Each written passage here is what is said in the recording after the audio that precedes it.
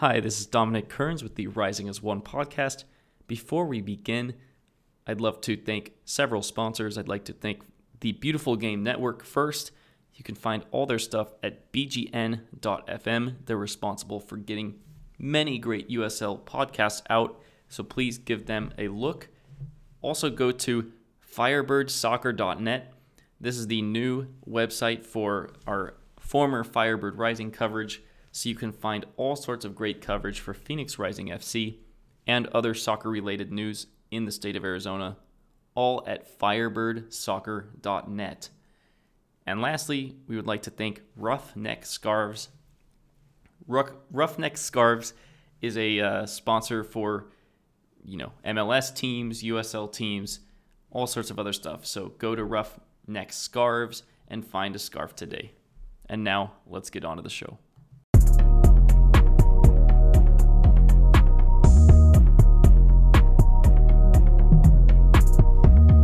Hello and welcome to the Rising as One podcast. This is Dominic here again with Aaron and Kyle. How are you guys doing this week?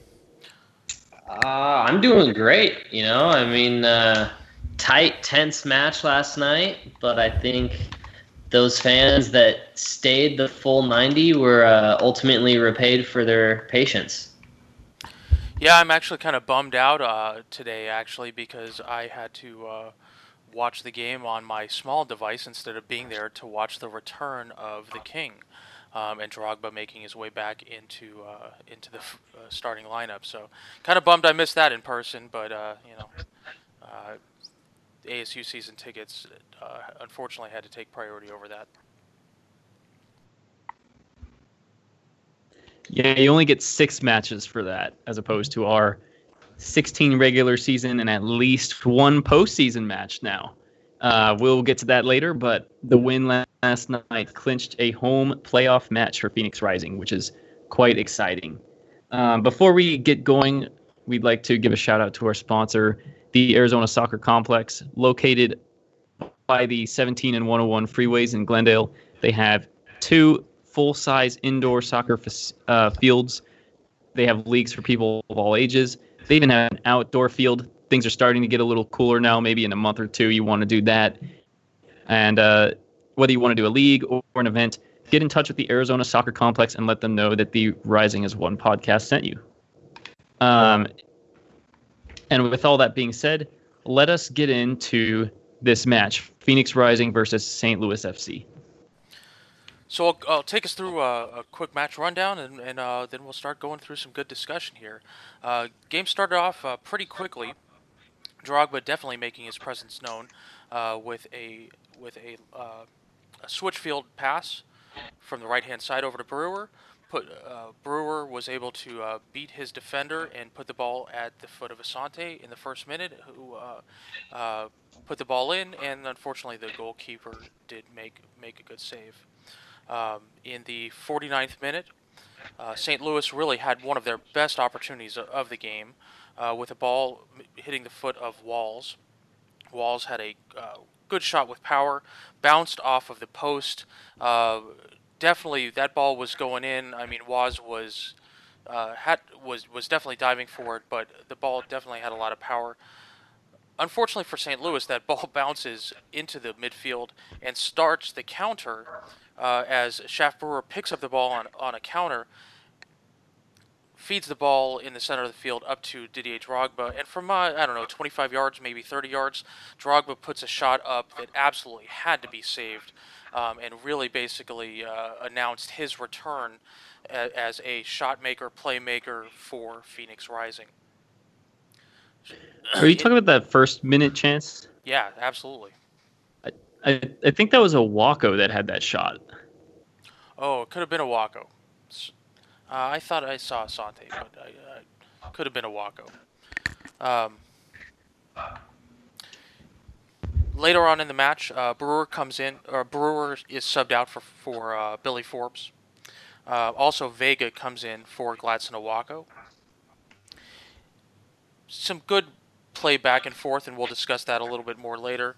But as far as our major highlights here, we have in the 81st minute, Billy Forbes picks up the ball. It was some misplay in the middle of the field Forbes finds the ball at his feet, is able to drive the ball to the right post past the St. Louis goalkeeper, picks up his first goal in a while, his first play in a while, and we'll share some quotes that he had from after the game when we get a little bit further into the podcast here.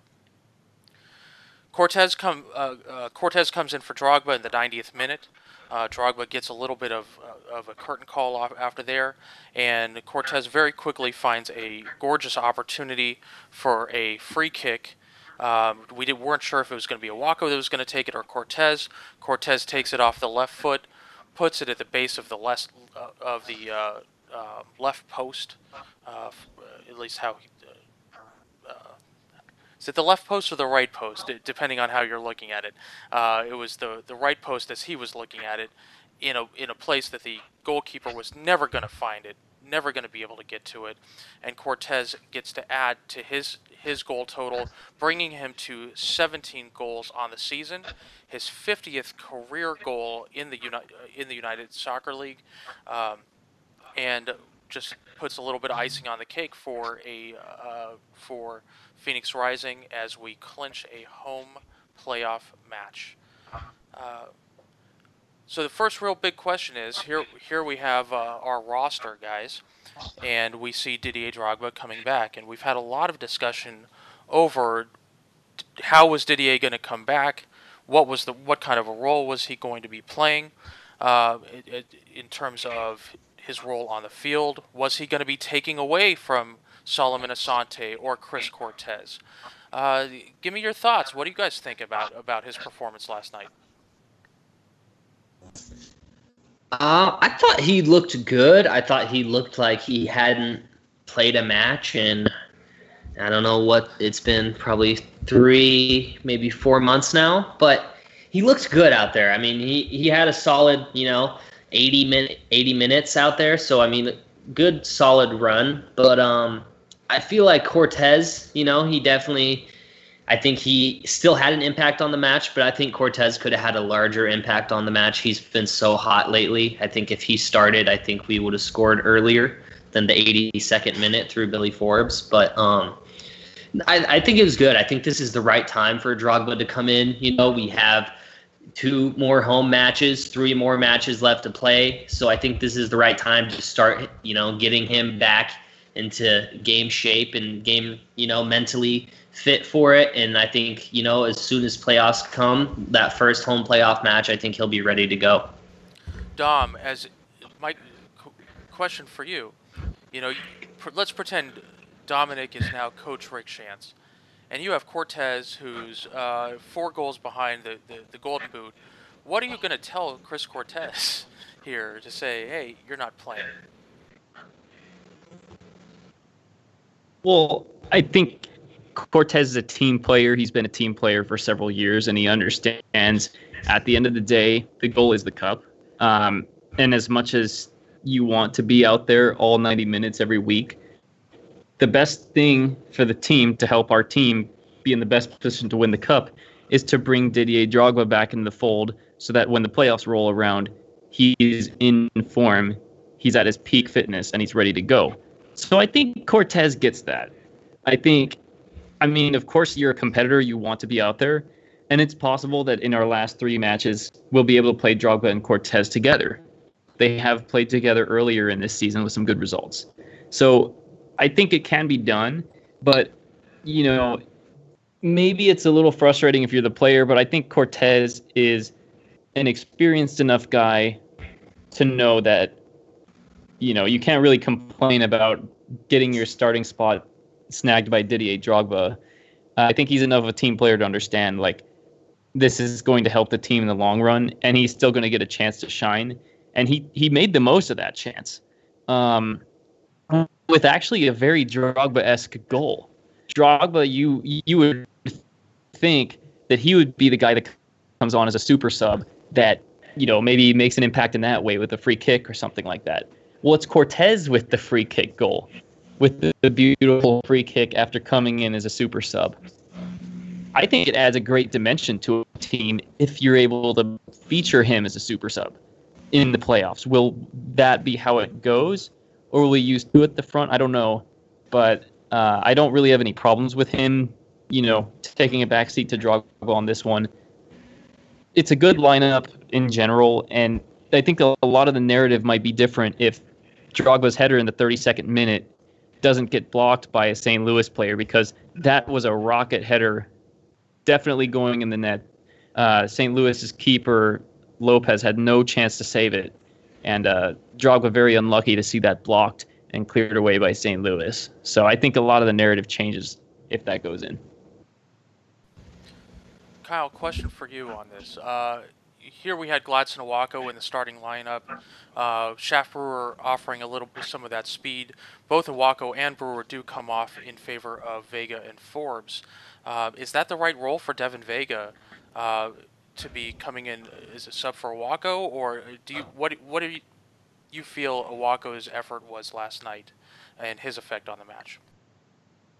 I thought Awako had a good, solid match out there. A lot of our play was going through him. Like Dom said, that one curling shot that he had that was saved by the St. Louis keeper was a great opportunity. It maybe wasn't the most powerful shots, but I've seen that goal go in on some nights. So I think that Awako had a good, solid match. I think for Vega, I'm not surprised that he's coming on as a substitute. I mean, Awako is a proven player. He started at Phoenix Rising for a while now, so I think it's good to see him, get regular minutes, but also to see from Rick Schantz that he wants to push and go out and get this match in 3 offensive substitutions last night. So to see Vega get out on the field, I thought he had a positive impact when he came in. I thought our team itself livened up once we made those substitutions for both Devin Vega and Chris Cortez. Chris Cortez especially, like we said, just stepped up and very Drogba-esque. And I think, if he can do it, starting or off the bench, then we're truly blessed, at the striker position. And, I'm sure it's something that the teams that are facing Phoenix Rising, they don't really know who's going to be starting up front, but they're probably concerned regardless. I think the MVP of this match is Rick Schantz. And here's why. Both goals are scored by guys that come on as substitutes. Didier Drogba comes off, and then Cortez comes on immediately, scores. But the real game winner here is Billy Forbes, who comes on for Shaft Brewer. All 3 of these subs in the last 30 minutes, all 3 of these guys come on, make a big impact. And I have to say, I love Rick Schantz's. It looks like he understands the team needs. He understands what guys need to come in when to, maximize our results, maximize our potential. Because these subs made a huge impact. There is no way that Shaft Brewer is going to drill that shot from 20 yards out that Billy Forbes did. At that stage in the match, I don't know if Drogba would have taken that free kick in the 90th minute. I'm never going to say Drogba can't put a free kick in like that. But maybe he doesn't even take that free kick that Cortez ended up stepping up and taking and drilling. Those are the great subs. And even Vega comes on, makes an impact in the middle of the park.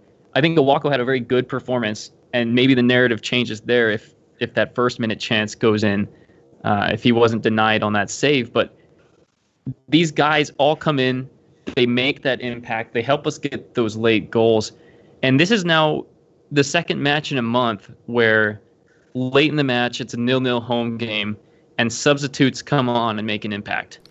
Yeah, so I want to give you a quote from... Just look at the number of subs that are scoring for us lately. Absolutely. That's all. So this is what Coach had to say about Billy Forbes coming on. He said, quote, "Shaft is young, and that guy runs and runs and runs. We're really hoping our wide guys would stay wide and get 1v1 situations. And I know that's what Billy does." And that's, pretty much right on. We saw this several times, especially on the left side, with guys getting themselves into one-on-one situations, being able to put a shot off. Even Amadou Dia got some really deep penetration and had a really nice shot on goal. So, here we have Shaft Brewer with his speed. We have Billy Forbes with his speed, which we've discussed before. And it really was pretty awesome to be able to see Billy Forbes get himself on the board, especially considering we kind of bagged on him a little bit with the last week with his support with our supporter corner question. So great to see Billy be able to put a foot on the ball. He's such a good guy. If you don't follow him on Instagram, he's a great follow, and you can really see his personality come out. As I was at the ASU game yesterday, I was actually watching on my phone, and some guy comes back. He says, "What are you watching?" I said, "Oh, Phoenix Rising." Uh, and I said, "Oh man, Billy Forbes just scored." He goes, "Oh, Billy Forbes." He says, "I met him. I was drinking with him and some of the guys in downtown Scottsdale."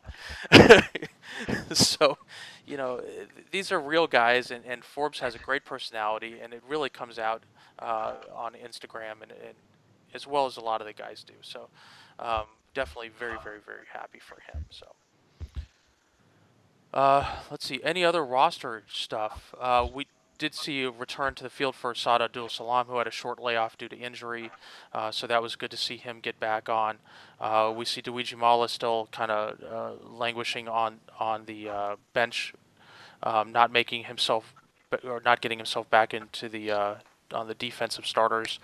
But that's pretty much it for roster issues. Dom, do we want to go ahead and go into our Reno preview?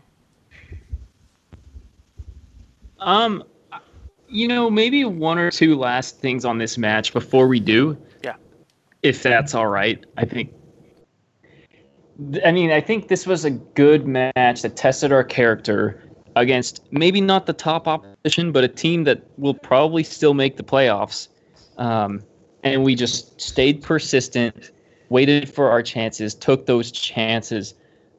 The one thing I will say, how different could this match have been if Wallfall's shot got into the net for St. Louis? Because 50th minute, he hit the post on that curling effort. We were very fortunate to not fall behind there. And really, it was their only quality chance, in my opinion, of that match. But, that would have played perfectly into St. Louis's hands. They're a very defensive team that can get a smash and grab result like that. But, it doesn't go in, and we hold our shape. We take our chances. And I'm so proud of all the guys that are coming in and stepping up. And I'm especially proud of Rick Schantz and the coaching job he's done, because we've had so many matches this last month where we aren't playing our best match and we still find a way to win. That to me is the biggest takeaway. Well, I got to tell you, I forgot. We did want to run down some of the interesting statistics from the game, and one of the most surprising statistics is that we had 19 shots to their 5. They only had 5 shots. Only 1 was considered to be on target. We had 7 on target of the 19. A couple that were blocked and whatnot, but to be able to put 19 shots up, it would be nice if we had maybe some more accuracy on those shots, but we were definitely making some pretty big attempts to get the ball in one way or another. Possession, we won the possession battle, about 57% to 43%. We won in almost every statistical category except for interceptions. We did have 9 corners to their 3 corners, so we had the advantage in that area as well. Discipline also very interesting. Not a single card handed out for the entire game. I was telling Dom before we started recording, that was a little bit surprising to me, because I felt that St. Louis was going to have to come out and be very aggressive and be very strong. This is a team that is fighting for its playoff life. They are currently in the 8th. Well, actually, I don't know if they've dropped or not, but coming into the match, they were in the 8th position. And they're definitely fighting back and forth with a San Antonio team that's very disappointed with their own play this season. So St. Louis definitely did not make a case for themselves to be able to retain that 8th position. I just felt that they were pretty flat and not nearly as aggressive as I expected them to be. Maybe not flat, but let's say that they weren't. I didn't feel that they were pushing, basically. I don't know. Well, and you know what though, that's kind of their style. They're never gonna blow a team out of the water. and their style almost worked. I mean, if they go ahead in the 50th minute 1-0, that's exactly the way they've been winning games. They've been winning a bunch of 1-0s, a bunch of 2-1s this season. And, at least getting draws even on the road.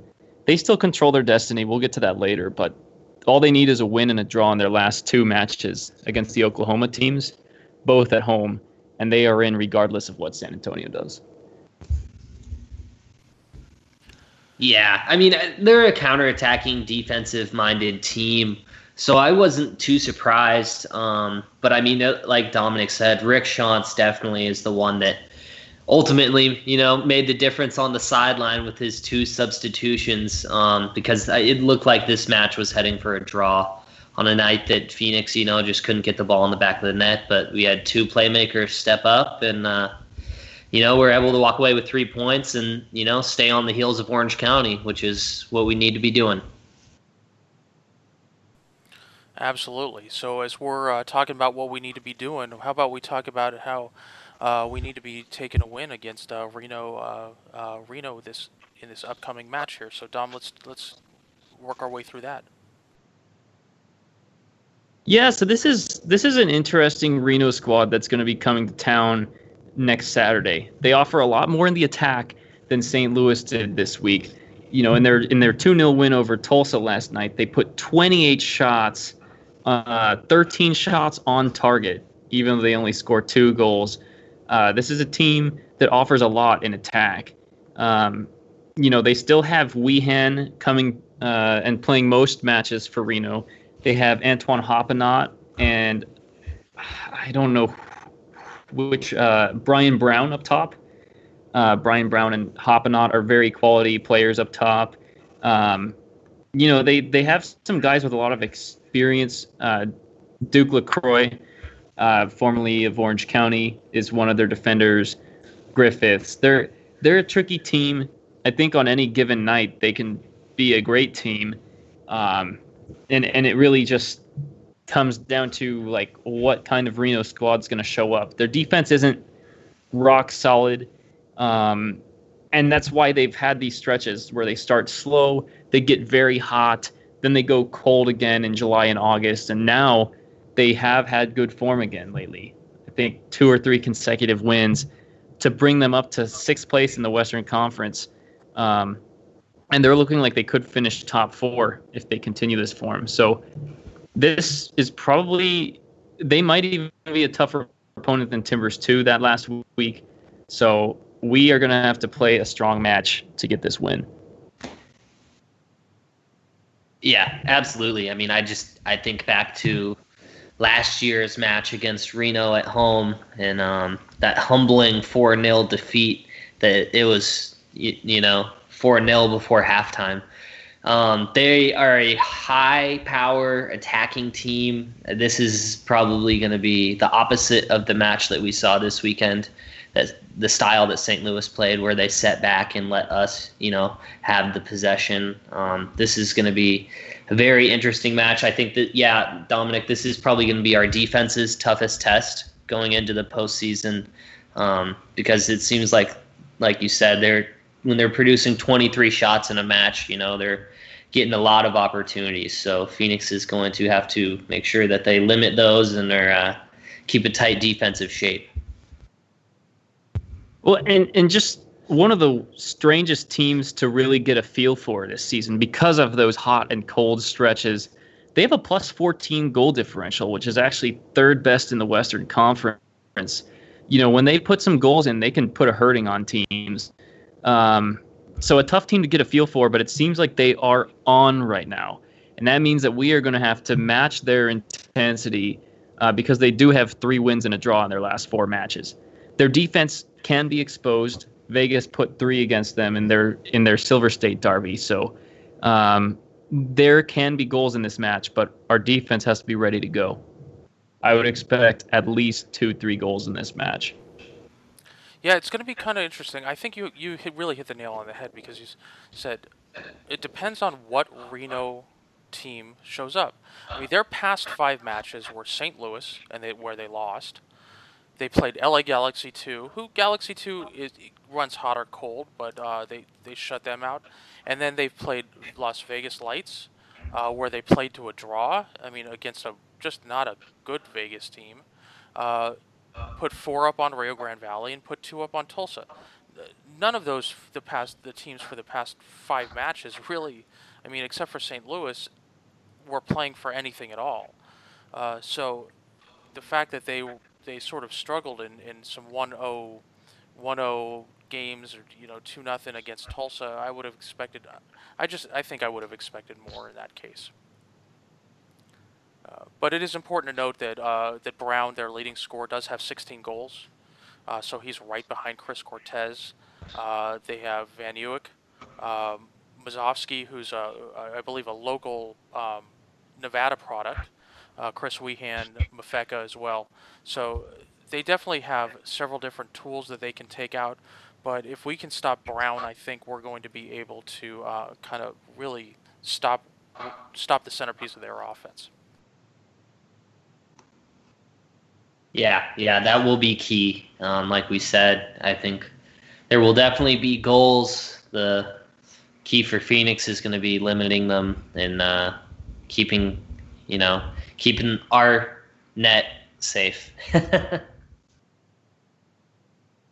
I think this ends up being like a 2-1 win, but a very open 2-1 match where both keepers have to make some big saves. And on another night, it could be even more like a 3-2 or something even higher than that.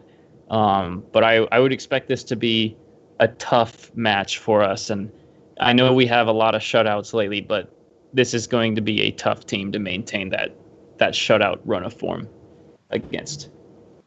Yep. Well, I think that does it for our preview, unless you guys have anything to add there. No. I mean, the one thing that I'm kind of interested about and I'm looking towards is Jason Johnson. Hopefully we see him start getting back into the mix, because I think having him coming into the postseason as an option is going to be it's going to be a great asset for this team. All right, that's good stuff. So what we do have coming up as we're coming into the end of the year for Phoenix Rising is we do have the PRFC year-end awards, where we have definitely some. I think they have 4 different awards. I just did submit my own vote, but we have. I'm trying to pull it up right now. We have awards for MVP. We have Best Youngster, Best Defensive Player, and what is the 4th one? Let me take a look. So definitely, if you have a chance, head over to Phoenix PHXRisingFC.com. Put in your vote. Yes, I'm sorry. They have voting for Goal of the Year, where you can choose from the Jason Johnson scissor kick, the Didier Drogba free kick, Solomon Asante top shelf, and a Chris Cortez long distance shot. You can vote for Team MVP and choose between Chris Cortez, Solomon Asante, Carl Wazinski, and Amadou Dia. You can pick Defender of the Year, Carl Wazinski, Amadou Dia, Joey Farrell, and Mike DeFonte, as well as Newcomer of the Year between James Musa, Joey Farrell, Solomon Asante, and Zach Lubin. And then now we also have a Young Player of the Year. Now, young is relative. I'm not going to say the birthday that I have coming up, but, I still feel somewhat young. But certainly not as young as Kevon Lambert, Colin Fernandez, Devin Vega, or Evan Waldrop. So if you do have a chance, go submit your vote. Guys, on Goal of the Year, is there any other choice in terms of what the Rising Pod guys are thinking? How can there be any other choice? Yeah, the Didier Drogba free kick. Oh, you must be thinking about the scissor kick. Okay. Actually, I was thinking about Chris Cortez against Orange County. That was a very nifty finish there. No, that's Jason Johnson by a landslide. by 2 landslides. Team MVP. I mean, if you don't want to pick one now, but what do you think of the choice? They put Dia up, Wazinski, Asante, and Chris Cortez. I mean, it's so tough, because I think all of them have made great cases. For me, the top three would definitely be Asante, Cortez, and Wazinski. I think Wazinski, I mean, he has 11 clean sheets, the most of any goalkeeper in the Western Conference. I don't think he gets enough credit because, I mean, even last night, like we talked about, he comes up huge, has to make saves. Didn't have to make too many saves last night, but I think he just has a great presence in the box and is able to, really help our defensive center pairing, the center backs, stay in position and help them out. And but for me, I think I have to go Chris Cortez just because of the goals. I mean, he's scored that many goals this season, and I feel like last season that's what we were lacking in a lot of matches. We needed, some goals to either pull out a win or a draw late, and we lacked that. We'd have to suffer a loss or, just take 1 point. And this year it feels like we're just able to go out there and get a win regardless of the situation. I think Chris Cortez has been a key part of that. I think it's still the argument we had in the midseason, where it's a really close call between Asante and Cortez. On one hand, you see Cortez racking up these goal numbers up to 17 on the season now and about to set club record. He now matched it at 29. On the other hand, you have Asante with a 6-goal August and several assists that month, being voted the second best player in USL that month, which is amazing. I mean, and continuing to make an impact in other matches as well. So, both those guys and Carl are all worthy of that award. I think it just comes down to personal preference, and I think mine would be Asante because of his all-around performance, but you can't go wrong with any of those guys. All right, how about Defender of the Year between Waz, Dia, Farrell, and DeFont? I think I said DeFonte earlier. I apologize. It's Mike DeFont. For me, it seems like Waz has to be the winner within that regard. Again, 11 clean sheets. Interesting enough that he is tied in the Western Conference for clean sheets with Josh Cohen of Sacramento, who he lost his starting position to last season before Cohen left. So definitely a very, very high quality goalkeeper, and he's performed very, very well for me. So that's my Defender of the Year. Yeah, I'm with you, Aaron. I mean, not those other defenders are all great choices, but for me, it's been Carl Wazinski, and I mean, like you said, to go from not being a regular starter last year to getting back the starting role, and not letting go because he's been nothing but stellar all season. So it's got to be Waz. I concur with you both, although I want to give honorable mentions to Abdul Salam and to Blackman in his limited appearances with us. I think those guys, had they been here for the full season, would have been making a lot of noise in that vote. But it is what it is, and based off the choices we got, you got to say Carl. As I guess as an off-the-books vote, we might say that Peter Ramage is actually the Defender of the Year because the attitude did seem to change as when Ramage came in with the back line seemingly in much stronger, lot stronger cohesion, working a lot better together. All right, the newcomer of the year, we have James Musa, Joey Farrell, Solomon Asante, and Zach Lubin. Kyle, why don't you start us off there? I mean, this one, it's because of Asante's major impact, he has to be the newcomer of the year, which is a bummer for some of these other players because I really think Joe Farrell, he is a player that I was really high on coming in. He had such a solid career at the Rochester Rhinos, and I think he's done a great job. It took him a while to, I think, start seeing the field regularly and start being in the starting 11. But now that he's been in it, I mean, he's been great when he's on the ball, and we've all seen that he's that goal-scoring threat that we've been craving now that Peter Ramage is gone. So, I mean, definitely Joe Farrell is an honorable mention, but it has to be Asante here. Yeah, Asante. I mean, you can't really have a discussion about it, really. There truly isn't a lot of discussion. I'm right there with you. All right, how about Young Player of the Year? This is an interesting category to have because, you know, as we came into the 2017 campaign, the team was really built on veteran leadership. Guys like Sean Rage Phillips and Jordan Stewart and Peter Ramage, and then bringing in Omar Bravo and of course finally Didier Drogba, and that's where the attention seemed to have been paid. But we have some young guys that are really good in getting some good attention and good playing time. Kevon Lambert, Colin Fernandez, Devin Vega, and Evan Waldrop. Dom, why don't you start us off? Tell us who's your young player of the year. That is a. Can you repeat the four choices again? I heard Lambert and Waldrop. Lambert, Fernandez, Vega, and Waldrop. I think I'm going to go Lambert because he's shown a lot of growth as the season has progressed.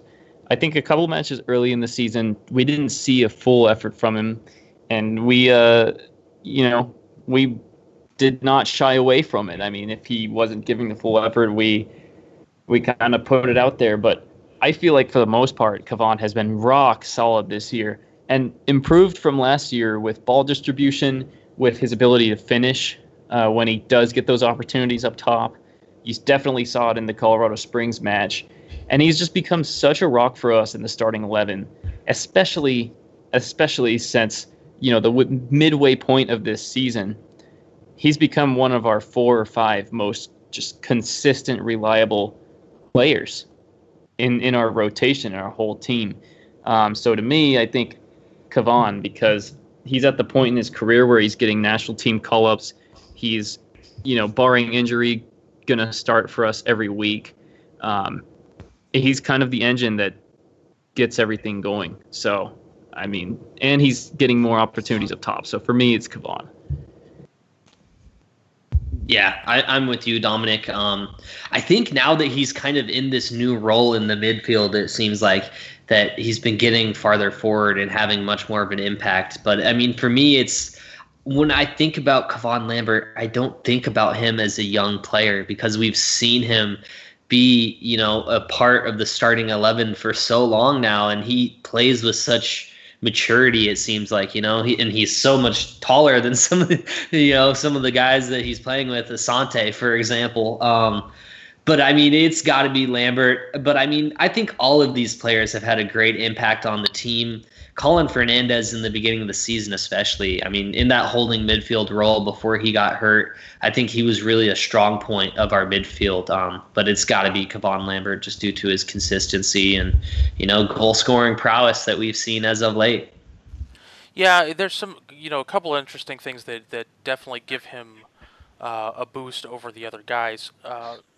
Interestingly, Lambert actually is 4th on our team for minutes played. So Amadou Dia has the most minutes played. Behind him, Asante, Defont, and then Lambert with 2,200 minutes played, 26 games, 25 starts, only 2 sub-offs there. Behind him, there's not, these guys are still developing players, so you're not seeing that same consistency. And of course, he's got the advantage of this is his second year with the team, whereas Fernandez, Vega, and Waldrop are all in their very first year with the team. So I'll say one last thing about Lambert as well. I think that he's a little bit of a different player after he came back from national service. I think that time with Jamaica boosted his confidence level, and I think he's playing at a different level than he was before he left. So, that's just a couple observations from me anyway. I've noticed that too, Aaron, and I love that he's, able to go be around that professional setting and go be with all the great Jamaican players. I think it's great for his development, and I mean, we've seen, on the field, he's improved in form since he's came back for sure. All right, so make sure you guys get out there, go to the Phoenix Rising website and get your votes in. And if you see if you guys agree with us, and especially if you disagree, make sure to call us out on Twitter so that we know where we went wrong there. So, All right, on to our.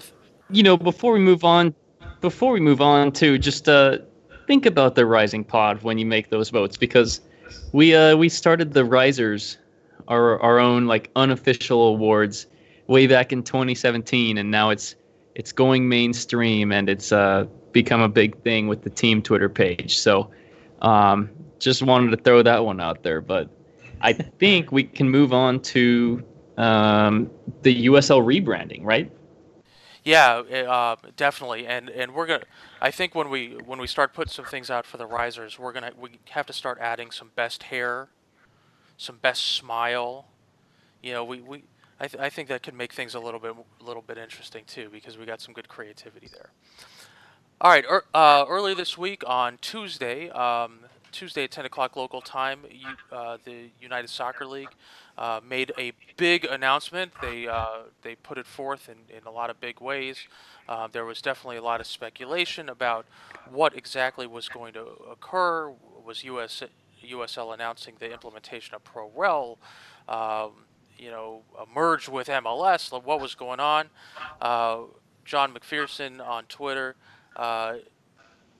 put us all properly in our place, and he said, "Look, guys, there's a rebranding that's been in the works for about a year, and that in fact was what the announcement was. So USL is now changing. USL, comprising of 3 different divisions, basically. Currently, we have USL, which serves Division 2, USL D3." Which is starting up next year, which does include FC Tucson, and then they had PDL, the Premier Development League, which was also run by USL and formerly known as USL PDL. Now these 3 leagues are rebranded, where we're going to have the USL Championship Division and the USL League One, which is going to serve as the USSF Division 3 league, and PDL is renamed USL League 2. The names, I don't know where they got them from. They just popped them out of the air. Oh no, actually they came and mirror exactly what happens in the lower English leagues, where we have the English Premier League, English Championship League, and then League 1 and League 2. Guys, what are your thoughts on the rebrand?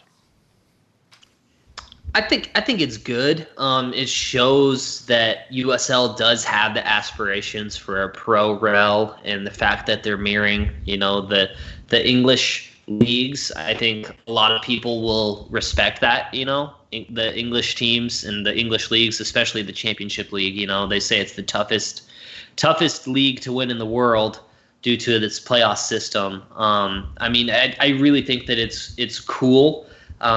It's showing progress. For me, I really hope that this does lead to pro relegation, because without it, it kind of makes this seem like they're trying to seem, like a legitimate league. And yeah, we have, the championship in League 1 and League 2. But if we don't ever see pro relegation 10 years down the road, people may question it. But I think it's great, and I think it's to see these kinds of moves being made just shows that the USL is growing more and more every season, and I think that we'll see that going forward. Yeah, I think it was a fairly clean rebrand. I like the new logos. I think the names, maybe not the most creative choice, but it does kind of organize things a little bit better. A lot of people are still not really familiar with exactly what the classifications are, but I think when you look at it as, oh, okay, USL Championship is like English Championship, USL 1 is like League 1 in England, and USL League 2 is like English Football League 2, it makes it it makes more sense. There's less questioning. It kind of organizes things a little bit better. At least for me, it kind of makes sense. Maybe for other people it'll be confusing, but and I think the time is right, and I think that this paves the way for ProRel. Not immediately, but you look maybe like 3 to 5 years down the road, once that USL 1 division starts to take off a little more and the USL 2 division starts to take off, once you see attendance rise more in those divisions, and especially if you see teams get, 3 to 5,000 per match at that USL 1 level, then I think Pro Rel becomes a distinct possibility, something a little more realistic. I like it. And then I guess the next part is, what do you guys want to see when this USL rebrand goes into effect? Because we talked off air about, the idea of USL 1 and USL 2 matches being on YouTube. I think that's a great idea to raise awareness, make it super convenient to watch these matches. Do you guys agree with that? And if so, what other thoughts do you guys have for Yeah, how I mean, this can ultimately, grow? what it really comes down to is what's it going to take for this to be a success. And you brought something up, Dom, just a second ago that I want to come back on, and the question is this going to be confusing or not? If you say to a casual fan, oh, they play in League One, and they play and these other guys play in Championship, like, is that distinct enough that an American fan is really going to have an understanding of that? And the answer to that, in my mind, is I think this is going to add to the confusion that exists in the U.S. But look, we have to get some more sophisticated as a football nation. I mean, we really do. At least here we have something that we're able to mirror. In terms of the Pro Rel issue, it's really a mixed bag there, because League 2 teams cannot move into League 1. That is not where the Pro Rel is going to be, at least within the vision of what PDL currently exists as. PDL being an amateur league that allows, that is made up mostly of collegiate players who are under NCAA guidelines not to be able to play on pro teams or play with other pro players. PDL is a structure for those players to continue their development in the collegiate off season, but still maintain their eligibility. And the issue is, if you start introducing Pro Rel into that PDL / League 2 and promoting teams, what's going to happen to those players? The players may not be able to move up into League 1. So there's a lot of questions that have to be asked, but at the very least, USL is acknowledging that they are trying to set up some sort of a system in order to be able to move into the FIFA-mandated promotion relegation league style. So we're getting somewhere there. The real question is, what's it going to take in order for this to properly take off and to give the teams the most support? And just like you said, we were talking offline, YouTube, MyCuju, like, there has to be something where these teams and these games are going to be accessible to not the everyday fan, not just the everyday fan, but the soccer mom and the soccer kid, that they can pull up a game from their local team on YouTube, they can show up to a game, and that those administrations are going to make their players accessible to youth clubs and to getting the word out and building soccer culture within those smaller communities that League 2 and League 1 are going to serve. That's my thoughts. What about you, Kyle? Yeah, I mean, I agree with you completely. Accessibility is going to be number one. I mean, we talked about it when I first started following Phoenix Rising. Well, actually, Arizona United, pre-Phoenix Rising. It was all YouTube, and being able to watch the matches on YouTube, it was awesome. I wasn't even living in Phoenix at the time, so being out of town, being able to pull it up, no matter what I was doing, even if I was driving in the car, I could pull it up on YouTube and at least listen to it.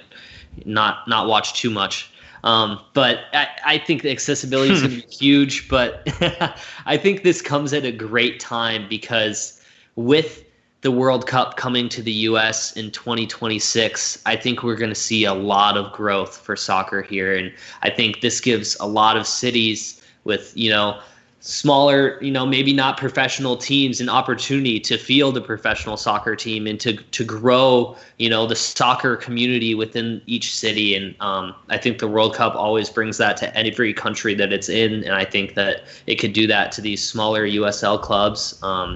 But as you said, Aaron, the PDL League 2, kind of how the Pro Rel is going to work. I think that's to be decided. I think initially we will see promotion and relegation from the championship in League One and USL, and then they might work their way into the League Two over time.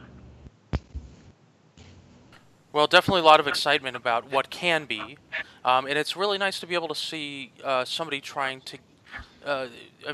They're actually making it work. There was so much discussion under the old NASL of what could be, and it's really awesome to be able to see USL actually trying to make it be, as opposed to just sitting and talking about it. So props to USL for continuing to move the conversation forward on how we can continually improve American soccer. Dom, let's move on. Oh, go on. Let's move on to USL standings and points.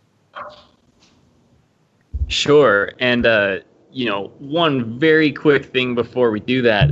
If anyone's listening out there in Flagstaff or Yuma or some other place in a smaller part of Arizona, and you know someone that has a lot of money, just try to get them to get a PDL team in one of those cities.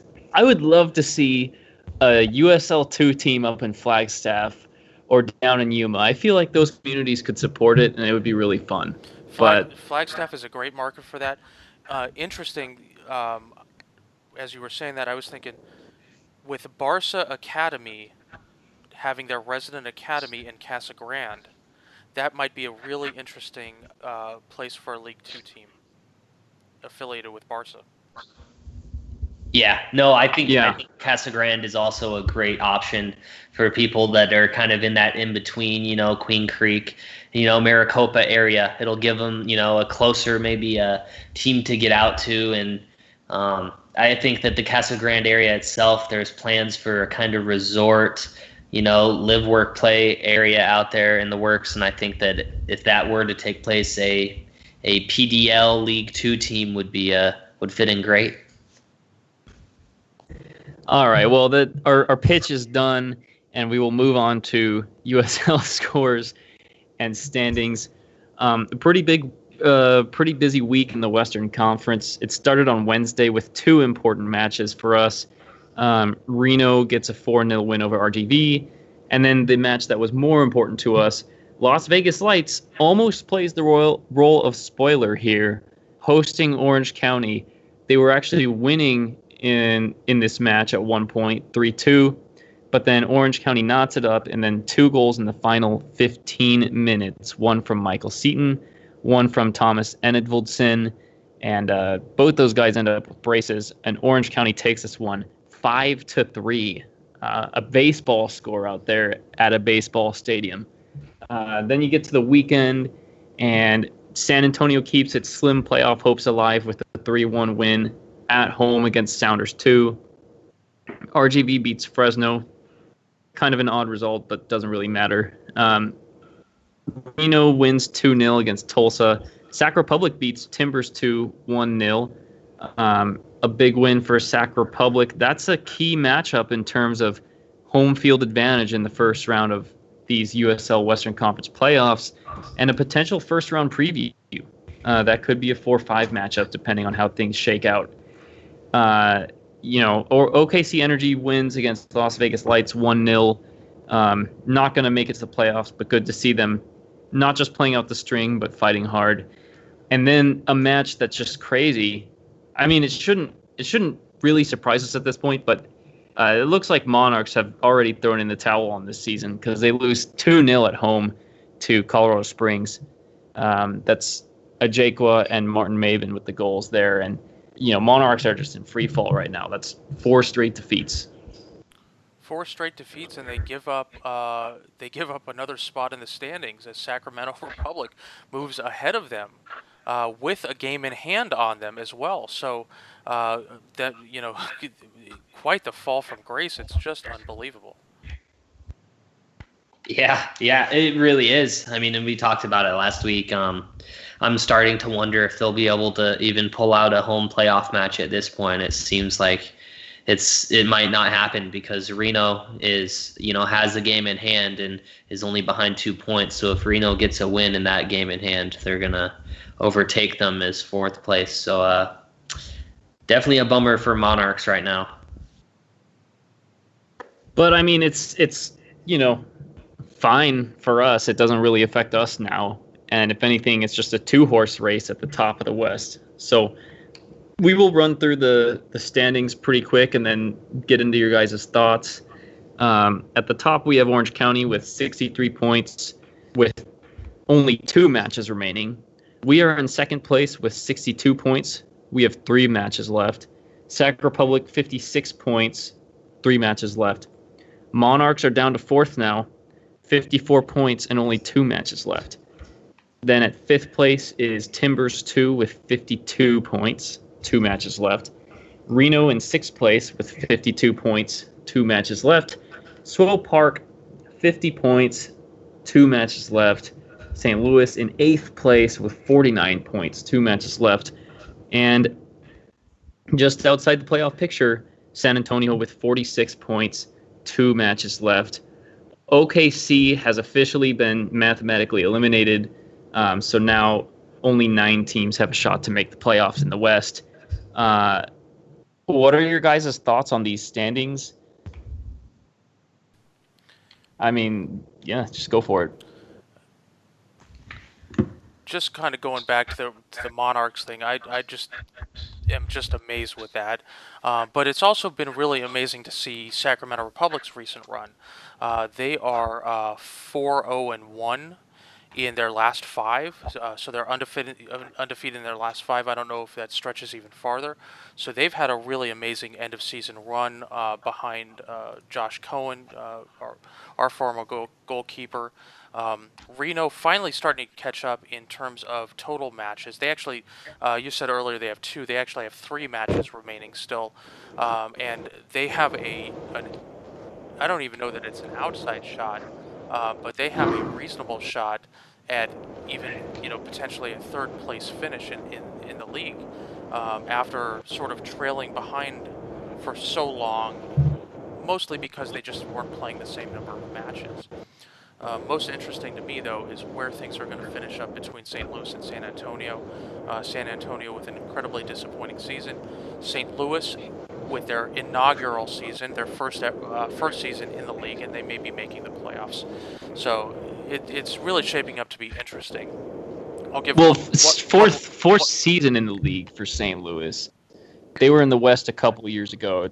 We haven't seen much of them because they're out in the Eastern Conference for 2 of those previous 3 years. Okay, so I don't pay a lot of attention to the Eastern Conference, but you just set me up because I just wanted to give one quick shout out for those who are not following the full league. I spend most of my time on Western Conference, but holy mackerel, FC Cincinnati. FC Cincinnati destroys the Eastern Conference, 75 points. They are the regular season champion for the entire league, and they have just gone on a heck of a streak, still with 2 games remaining, but they have 23 wins. They're 23-3-6 with a 38 on the goal differential. So FC Cincinnati is going to be really interesting in the Eastern Conference because they're going to have some people looking to knock them out after being totally they just destroyed the Eastern Conference.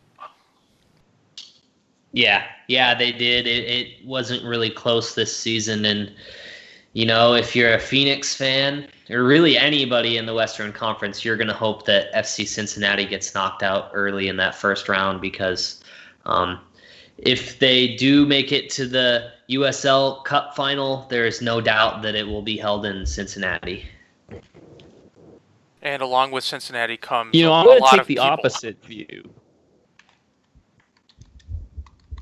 Yeah, a lot of people, they set the USL single game attendance record, regular season attendance record with 31,000, almost 31,500 fans against Indy 11 on Saturday with their win.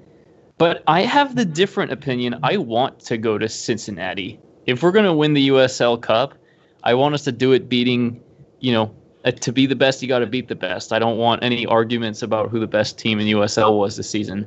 If it's going to be us, I think we got to earn it in a hostile environment, and I would be thrilled with the opportunity to play them maybe a future MLS opponent one day. But I think that would be really cool. You make a good point, man.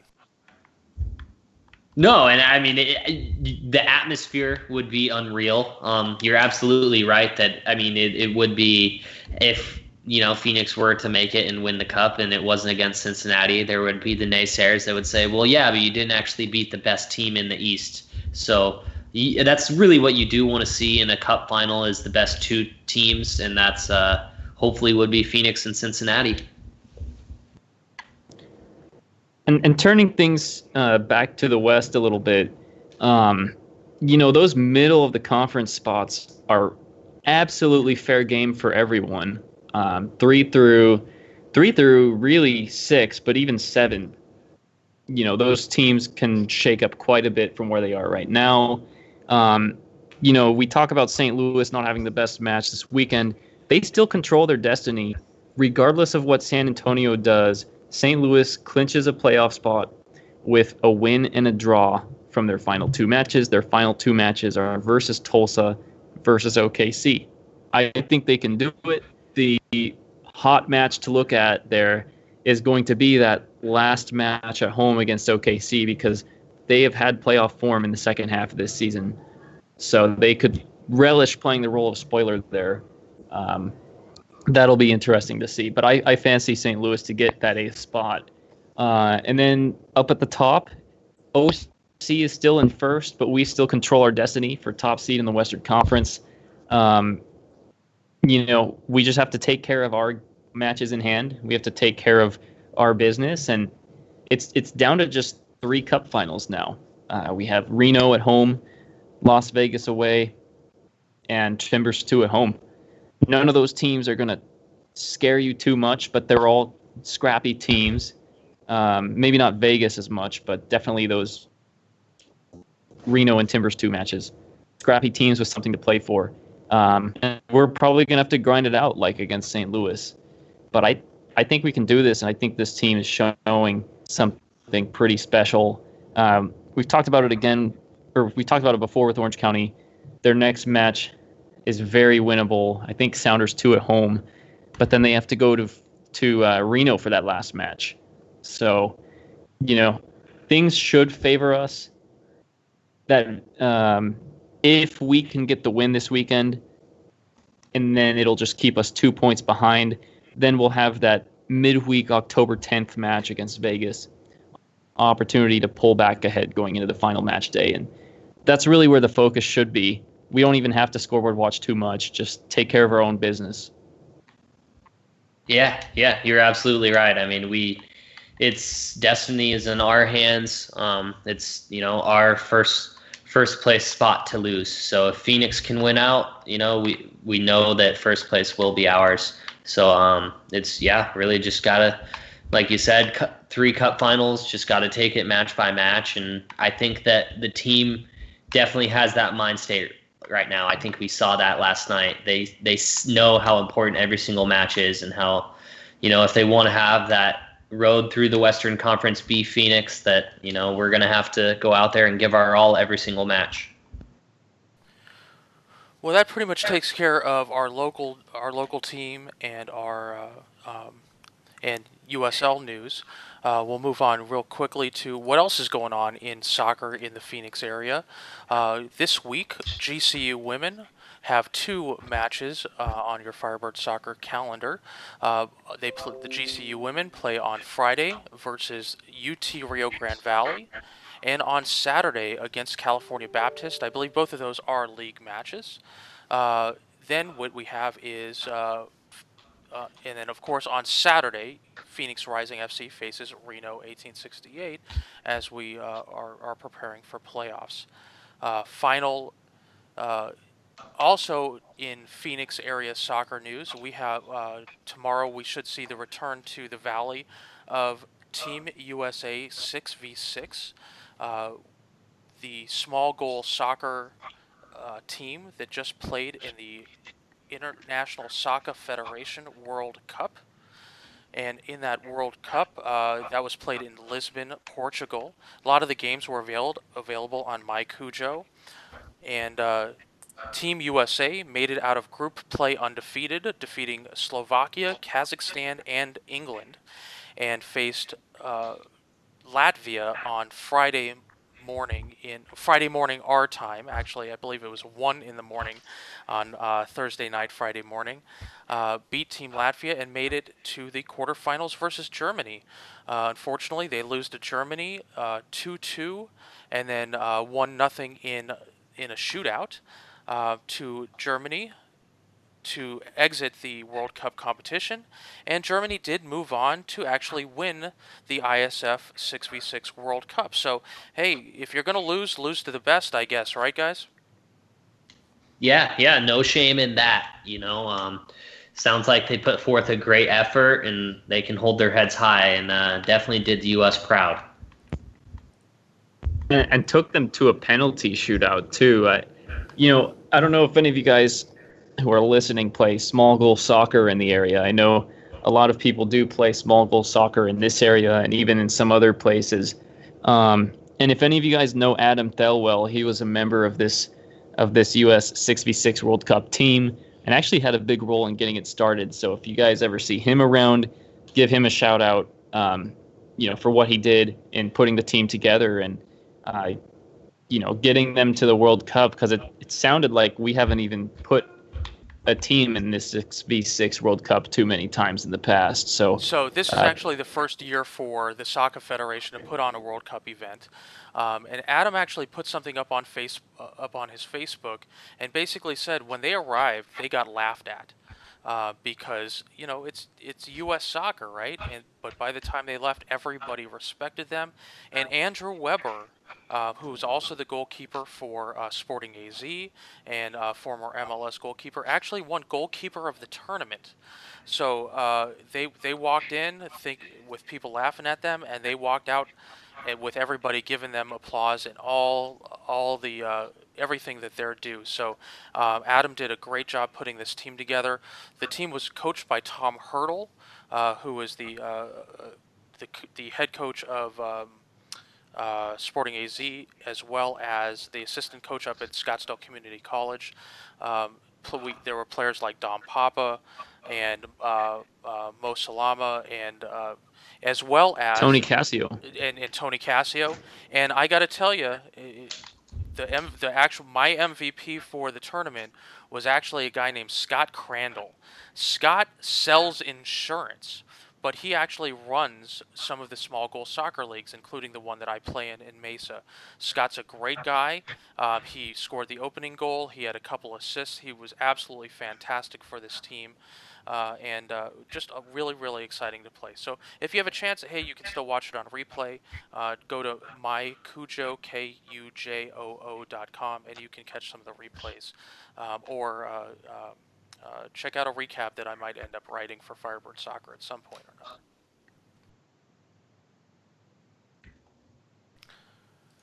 That's everything that we had on schedule. Dom, do we have any Supporters Corner questions?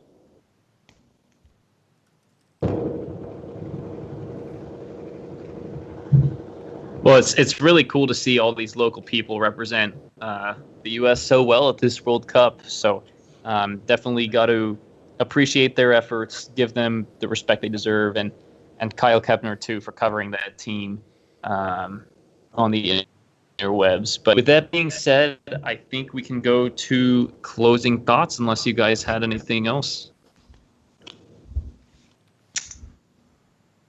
No, and I'll start. We've talked about it the past few weeks. It's going out there looking at this on a match-by-match basis. Each one is a cup final, essentially, in that we need the 3 points. We need a victory, and Phoenix did just that in a match that I think last season and even at other points in this season, we might see a draw as the result. It seemed like this match was destined for a stalemate.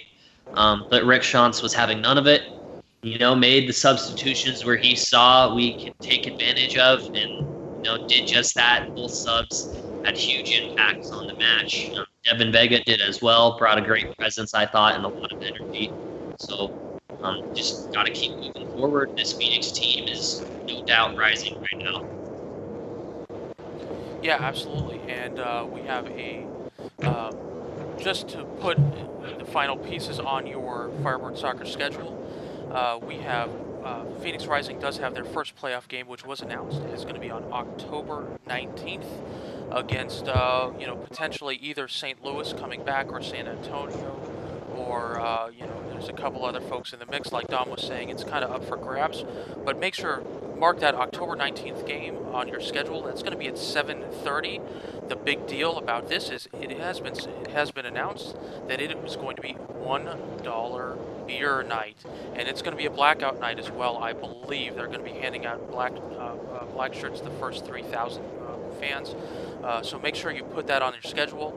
I believe season ticket holders are getting emails currently, and they have the first option to buy tickets to that playoff match, and then it'll open up to the public.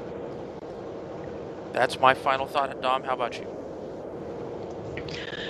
Just super exciting to see our franchise get its first ever home playoff matchup guaranteed, which is where we're at right now. And the chance for even more, a chance to win the Western Conference. Credit to all the players. But, my final thought, and maybe some of you guys listening felt this earlier, but what an incredible job Rick Schantz has done with this team. Earlier in the season, we did a lot of tinkering with our lineups, a lot of tinkering with our formations. And what Schantz has done, coming in, establishing that 4-2-3-1, making it our formation, really setting a strong group of starters. Like, yes, there's been some rotation, but also making it pretty clear who the regular starters are going to be and who more of the rotational pieces are going to be, while still giving everyone a chance to get in and contribute in their own special ways. Rick Schantz has done an amazing job with this team. He's my coach of the year if you're comparing his job to Carterone. And I know Carterone did a great job last year and early this season, but I feel like this team is reaching its full potential with Rick Schantz in all phases. Attack, defense. We've been much better with ball possession in a lot of matches this season. And in the matches where we haven't had a ton of possession, we've grinded out those results that we weren't always grinding out in the past. So, I really hope that Schantz becomes our permanent head coach after this season. I think he's been an amazing coach for us, and he's done one of the best jobs in the league this season.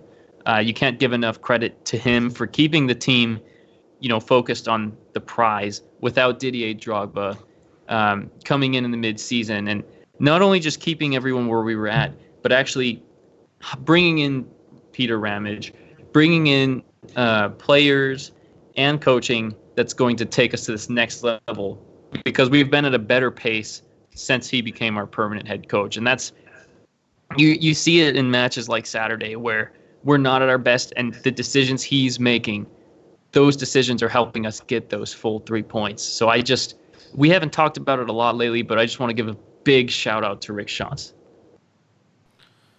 And with that, we'll go ahead and conclude our pod. We'll see you guys next week. For Dominic Kearns and Kyle Mackey, I am Aaron Blau, and we are Rising as One. Have a great week, everybody.